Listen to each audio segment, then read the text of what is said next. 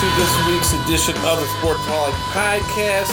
Sean, it's been a 12-day break between shows. I've been enjoying my summer vacation. I've already gone to the beach 2 times. I've grilled another 4 times.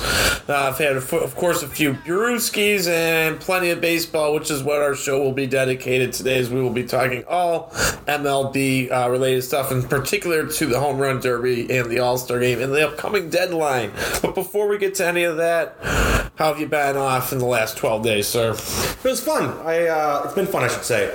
Went to the Greenville Flyboys baseball game versus the Elizabethton River Rats. Cool. And that's the Appalachian League, so it's like college summer league ball. So that was cool. And then they had an all right fireworks display. It wasn't really anything to write home about when you've seen a lot of fireworks over your years, but it was all right. Last Thursday, actually, we had our 2 bartender friends from Tennessee Hills come over for dinner. I've been talking to them about making food for them, and I made them some ribeyes in the sous vide, made my Irish potato stacks, and roasted some asparagus. It was a good dinner overall, but I haven't really been cooking much outside of that too creatively. So not really much else going on. I did enjoy watching the Home Run Derby and the All-Star Game. I didn't like the outcome of the All-Star Game. However, doesn't really matter anymore. I don't think they do the home field advantage for the World Series anymore via All-Star Game, so it doesn't really matter anymore. That is correct. No, it's been fun. It's been enjoyable. Like you said, both of them were enjoyable. Let's break down and talk about the Home Run Derby first. Obviously, this was at T-Mobile Field in Seattle. What I'll do here, Sean, is the quick breakdown of what happened, and then we can kind of throw in our analysis or our stories, however we saw it. But Randy Arozarena had 24 home runs, defeating Adolis Garcia with 17 home runs in round 1. Your boy Luis Robert Jr. knocked 28 home runs to defeat Adley Rutschman of the Orioles by 1. Vladimir Guerrero Jr. would have 26 to take down Mookie Betts, who would only have 11, the lowest in round 1. Julio Rodriguez would absolutely steal the show at his home field, buddy, with 41 home runs in round 1, and that was so much fun to watch. And he defeated Pete Alonso, who we know has won 2 derbies before. In round 2, then, Arozarena would have 35 home runs to beat your boy, though, Luis Robert, who would only have 22. Guerrero defeated Rodriguez, 21 home runs to 20, so that was really close and fun. And then Guerrero finally, and I mean, that guy's just got the smoothest swing in baseball, Sean. 25 home runs to Arozarena's 23 to be crowned the Home Run Derby champ. Again, that was fun to see him be crowned. He's got 163 total career home runs now in the Derby, which is second all time. Only Pete Alonso has more, and obviously seeing Julio put that first round show up in front of his home fans, that's kind of what I took from it. What did you see? What did you like? So a few things I liked. When Vlad Guerrero winning is pretty cool because he became the first father-son duo to win because his dad won it 16 years ago. So that was awesome. I'm going to be a stand here for the White Sox, but Luis Robert completely sucking the life out of Adley Rutschman and his dad having a good moment together in the Home Run Derby. He gets to 27 in regular time and has a full minute and a half to get one more home run. He doesn't know the second or third swing in the extra time round. Here's my question to you, Max. They changed it a few years ago to be the 3 minutes with one timeout instead of 10 outs. Do you like that format, or do you think they should go back to the 10-out format? Because you can't even admire these absolute bombs that they're hitting because it's so fast-paced that by the time the ball's, getting close to the leaving the outfield, they're already swinging at the next pitch. So I think instead of timed, I like the old way where it was 10 outs. What about you? Here's my only problem with, and this is where Major League Baseball made this a time limit decision, is the Home Run Derby is a great event. It really is. It's a wonderful event. It's even more watched than the Pro Bowl or the NBA All-Star Game.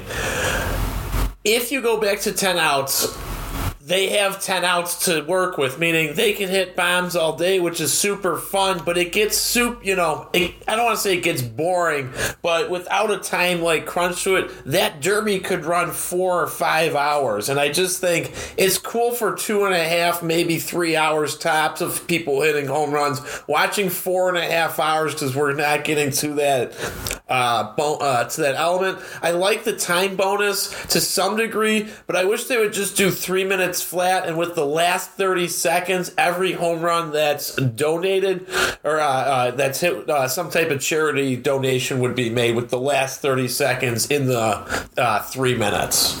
That's what I wish would happen instead, I guess. So, and here's another hot take. I think they need to stop having children field these balls in the outfield. Did you see the kid who got absolutely decked by a 112-mile-per-hour ball right in the face? It's happened once or twice before. It doesn't happen enough, and I think it's a nice thing for a community organization, Sean, to be able to get in there and let the kids go onto the field. So, yeah, I understand. Look, sports and injury is going to happen. Kids got to be really, careful, but I'm all for it. But a child is not nearly used to fielding a ball at that velocity.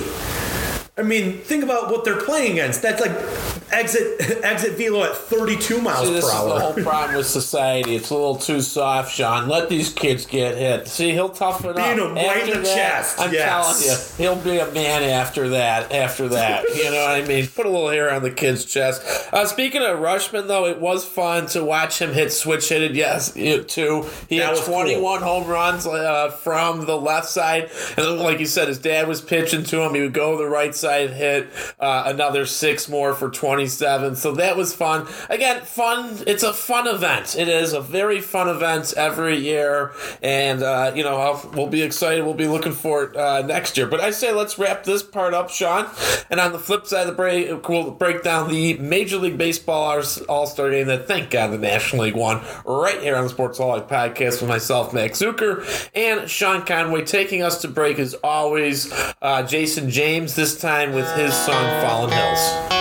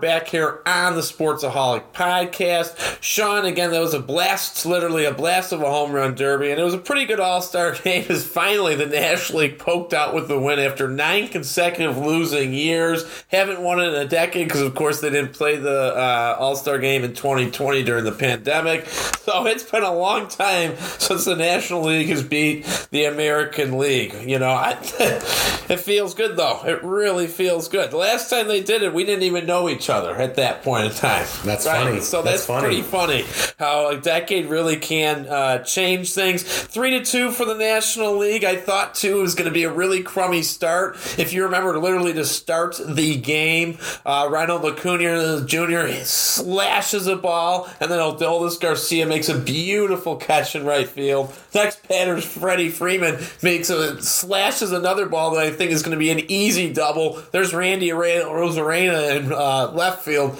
making a beautiful catch. So not a great start to the National League. Got to see my boy Justin Steele work the 5th inning. K'd Jonah Heim on a nasty slider to end that inning. Finally get a little bit of hope here with Elias Diaz, the MVP of the game, as he would hit that 2-run home run in the 8th inning. Diaz coming from the Colorado Rockies.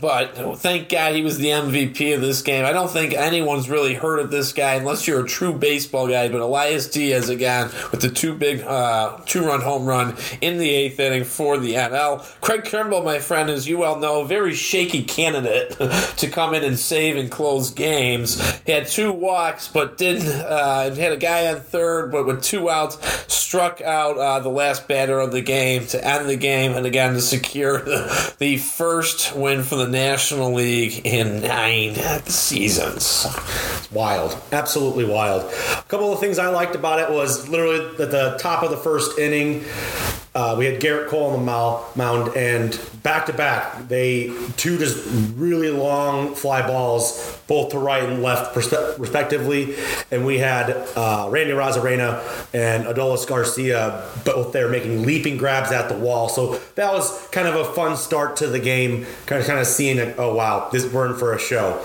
Outside of that, you kind of mentioned a lot of the things that I was going to bring up, minus when Shohei Ohtani came up to bat.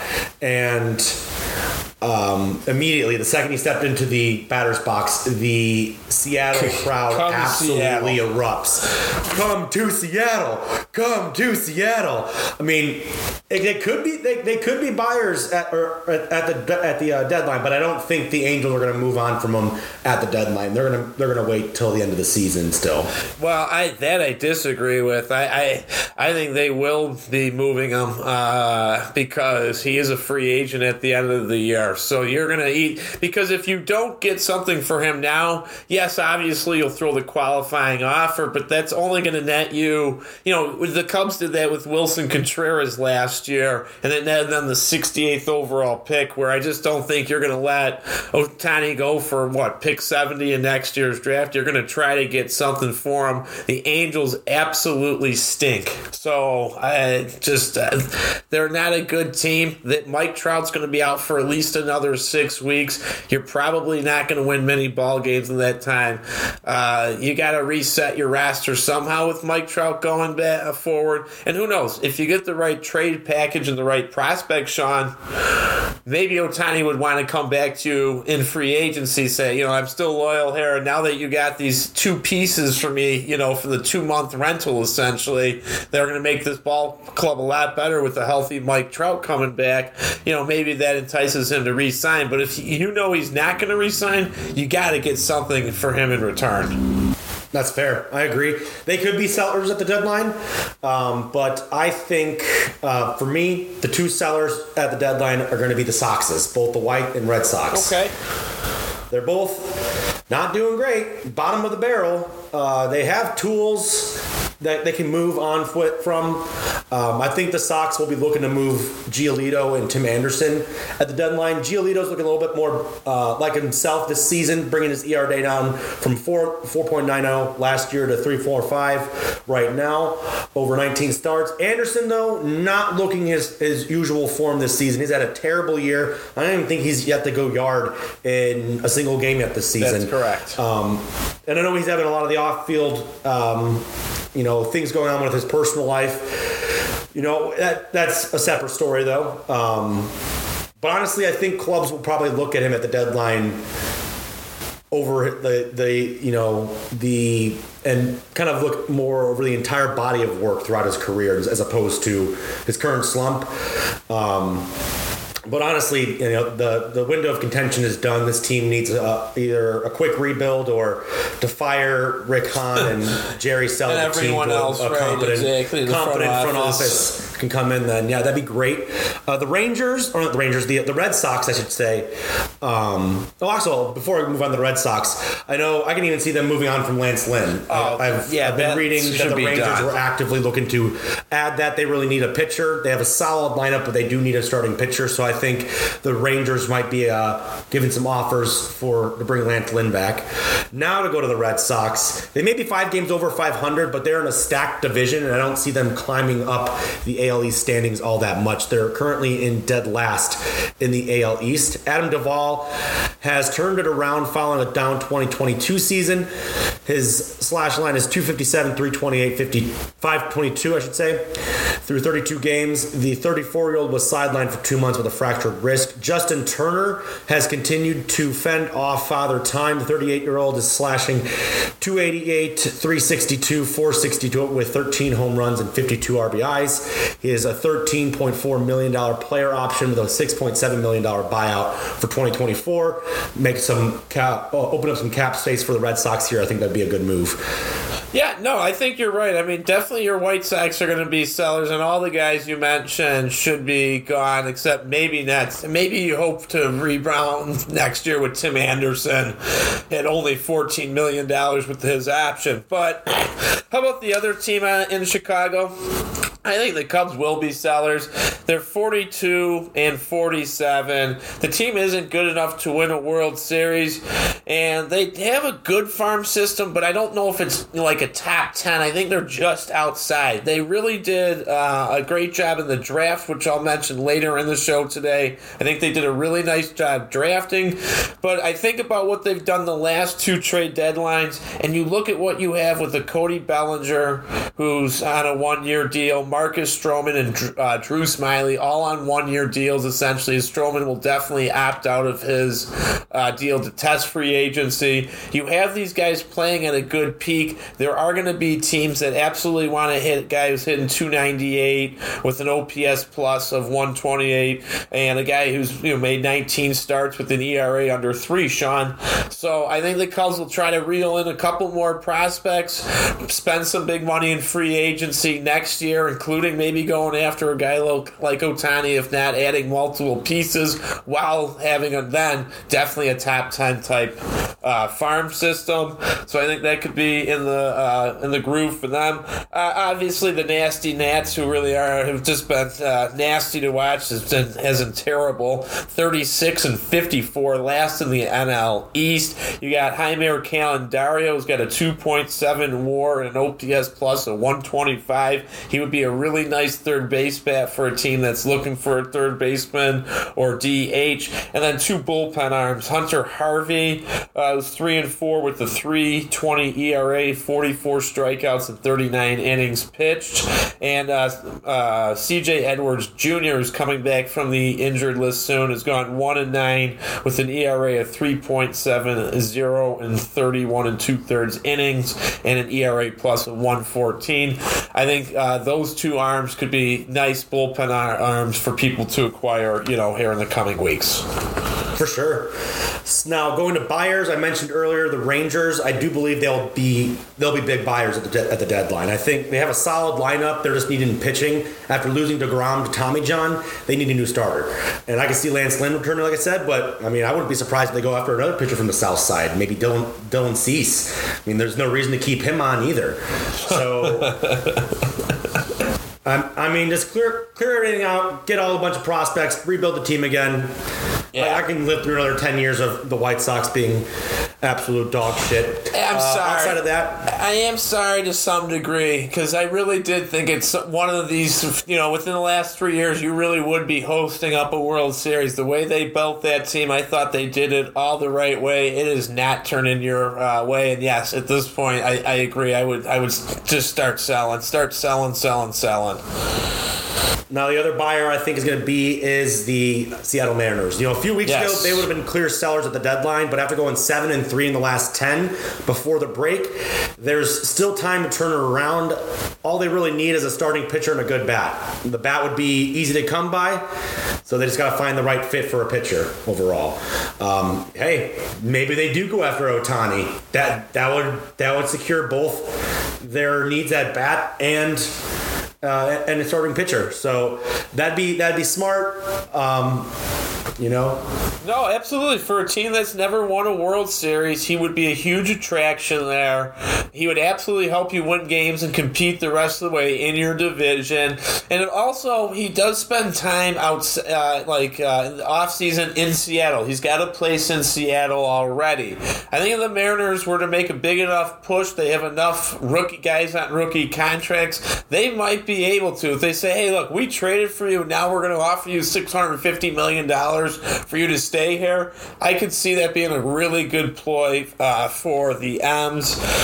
Two quick buyers here in the National League. I think the Phillies, their owners just kind of had that taste of going to the World Series. They're 48-41, so they really probably want to get back in, trying to get back to another World Series. I think they'll be definitely looking for starting pitching and relief pitching, but my thought is same thing. Go big and go get Ohtani. This is the team. Could you imagine adding Ohtani, even if it's just for the 2 months and they don't re-sign him? Can you imagine for the 2 months plus the playoffs of having Ohtani, Harper, Schwarber, Castellanos, and Trey Turner? And JT Realmuto. I mean, that probably, with Ohtani pitching for you, that might be what puts the Phillies over the top if they were to make that move. And Arizona, come on, you're tied with LA for first place in the National League West. Do you want to hang with the Dodgers for the rest of this summer? If you do want to hang with them, to me, you absolutely have to add to your rotation. Zach Gallen and Merrill Kelly are a solid 1-2 punch, but you cannot rely on Zach Davies or Ryan Nelson. This is the team to me that should go after a guy like a Marcus Stroman. This is the team that should be going after him, and probably adding 1 to 2 relievers to that bullpen that's been okay but not great. So add the big name starter, get your one more horse, add another couple relievers, and I think this team will compete with LA the rest of the way. All right, good deal. That is all we have here for buyers and sellers and our upcoming trade deadline here at the end of the month. So we're going to take a quick break here on the Sportsaholics Podcast. On the flip side, we're going to be going over some trivia and what I've been drinking. You're listening to the Sportsaholics Podcast with Max Zuiker and Sean Conway. You can't buy a best friend. You can love them, walk them, pet them, and care for them, whether they want you to or not. You can take a picture or 50. You can fly to the moon, travel the world, or just stay in bed. You can't buy a best friend like that, but you can adopt one. There are millions of pets waiting for a best friend just like you. Help us save them all at bestfriends.org. We're back here on the Sportsaholics Podcast. Sean, I mentioned earlier in the show that Vladdy Jr. with the 163 home runs and Pete Alonso with the 195 home runs are number 1 and number 2 all time in total Derby home runs. Can you name me the next 4 guys in line, please, in total home run Derby home runs? In order or just at random? Don't matter. I think Julio Rodriguez is up there because he's dominated the last 2 years, numbers-wise. So I think he's got to be on the list. Not Julio Rodriguez. He's close. He's got 142, though. I saw that stat yesterday. Oh, well, then he would be number 3. Excuse me. He would be 3. Okay. So, I'm sorry, right, name the next 5. So, you're right, I'm sorry. You know how my handwriting is some days. Next 5. So, Julio, yes. Then...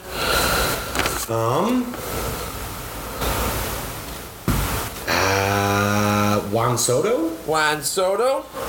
Correct. Okay. Albert Pujols was in the Derby a lot. That so is he's correct. He is also there. over 100 with the 106. David Ortiz? Not David. Okay. What about You should know this guy. He played on your team for a couple years. Big home run guy, but about the Todd father? Yeah, so I was going to say, he participated a lot. And one other guy on this list. What years? He's a current guy. I think he plays for the Giants, and last year the Cubs traded him for an ashtray, essentially. Oh, that's Jock Peterson. Jock Peterson. Excellent job on your trivia today, Mr. Sean Conway. What are you sipping on? Well, this is a beer that's from the Northwest, just like where the Home Run Derby was. And I'm assuming people in Oregon probably root for the Mariners. But this is Bat Squatch, a Bat Squatch hazy IPA from Rogue Brewing. It's pretty tasty. I think I've had it on the show here before, but it's a good beer. It's let me pull up the Beer Advocate. It's got 6.7% ABV. It's a New England style IPA. Really, it's kind of got a sweet taste to it. Nice, nice.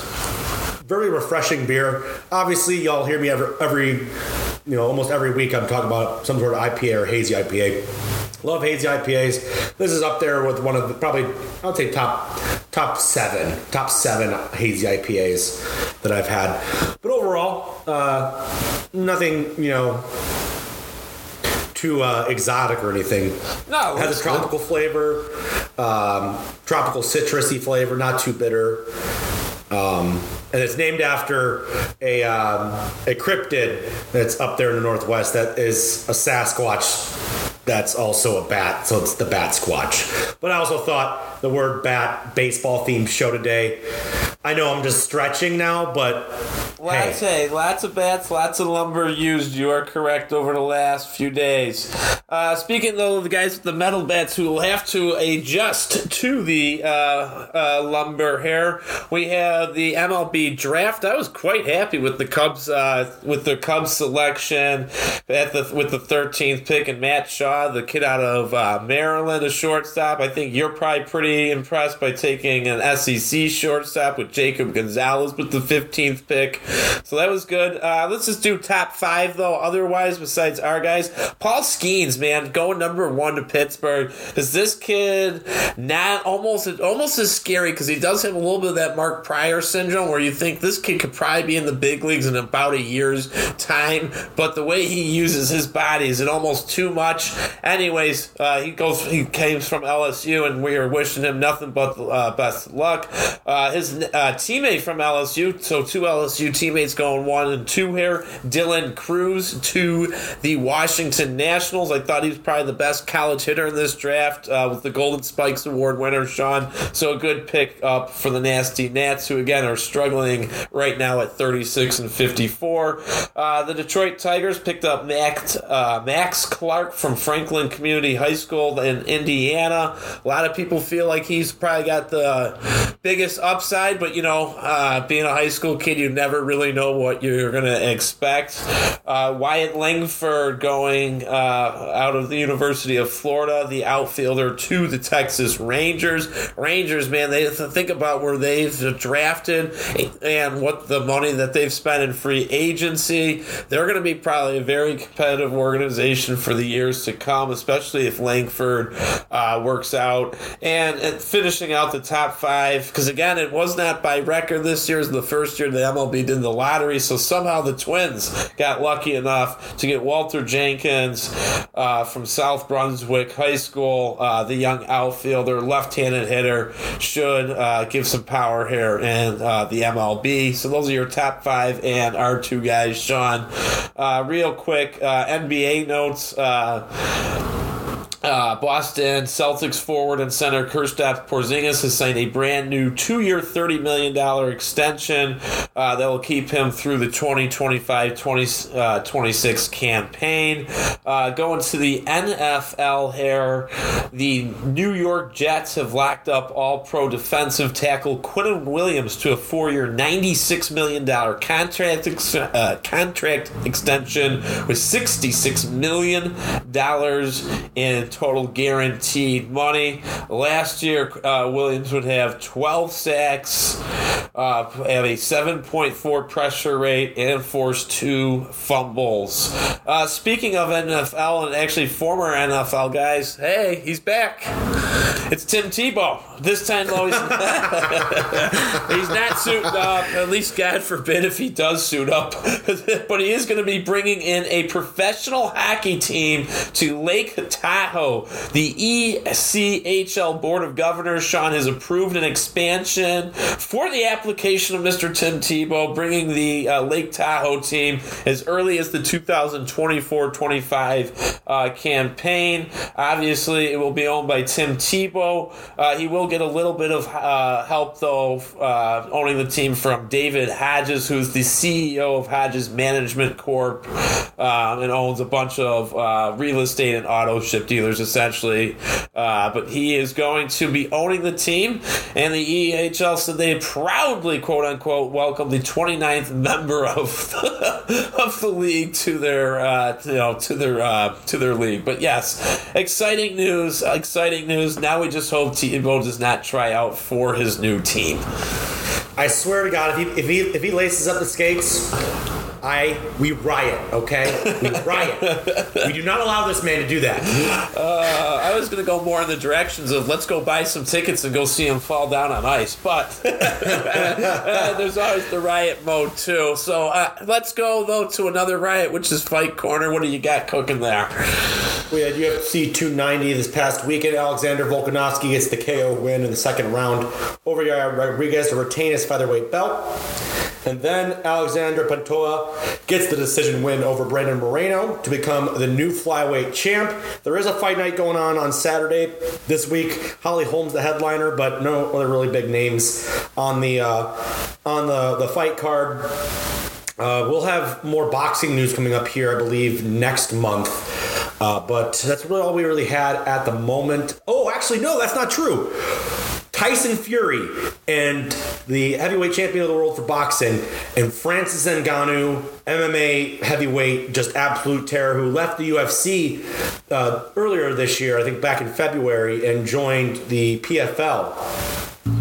They are now set to have a boxing match in October for the it's like an exhibition match, crossover. It's going to be boxing match and everything, but this is going to be, I think, just my personal opinion. Boxing is a little, it's more difficult to win unless you're trained in it. Because sport too. Well, no, MMA is definitely more physical, but boxing, you score points just by punching. Unless you're getting the knockout, which I don't see Tyson Fury knocking out Francis Ngannou, but hey, I also didn't see him knocking out Deontay Wilder, so that's a different story. I'll definitely be watching that one. Other fight news, I'm not sure if I mentioned this. Elon Musk and Mark Zuckerberg are talking about having an MMA match in the Colosseum in Rome. Wow. The only thing that's holding it up is the weight class difference, because Mark Zuckerberg is like 5'9" and 155 pounds, and Elon Musk is like 6'1", 210 pounds. So it wouldn't be an even fight for weighted. However, Mark Zuckerberg trains with Israel Adesanya and Alexander Volkanovski and is shredded. He actually knows what he's doing, whereas Elon Musk is just a tech bro. Yeah, he would not know how to fight Zuckerberg. I think Zuckerberg still has the upper hand in that situation. I was gonna say, does the man of Facebook, of my favorite website, do you think he could really win in a Facebook? I hope you get smashed by Elon just because he owns Facebook, but I hate them both. But either way, I think at this point, Mark Zuckerberg is less of a piece of shit than Elon Musk is. So both pieces. They're both pieces of shit, obviously, but I think at this point, Zuck is less than Musk is. So fuck them both. I hope it's like that scene in Step Brothers where they're swinging the golf clubs at each other and they at the same time just knock each other out, and then they both walk off into the Italian sunset there in Rome. Hey, go invest in some Shohei Ohtani or something this off-season, gentlemen. That's where your money should be spent, not Rome. Anyways, do you got any other notes? All right, let's wrap this up. It was good to be back on the mic with you, Sean Conway. Good to talk, again, pretty much everything baseball related here. We kind of put that 2 blocks into one earlier, but that's all right. It's good rolling on. So let's get rolling on here, and until the next time here on the Sportsaholics Podcast, I'm Max Zuiker, signing off for Sean Conway.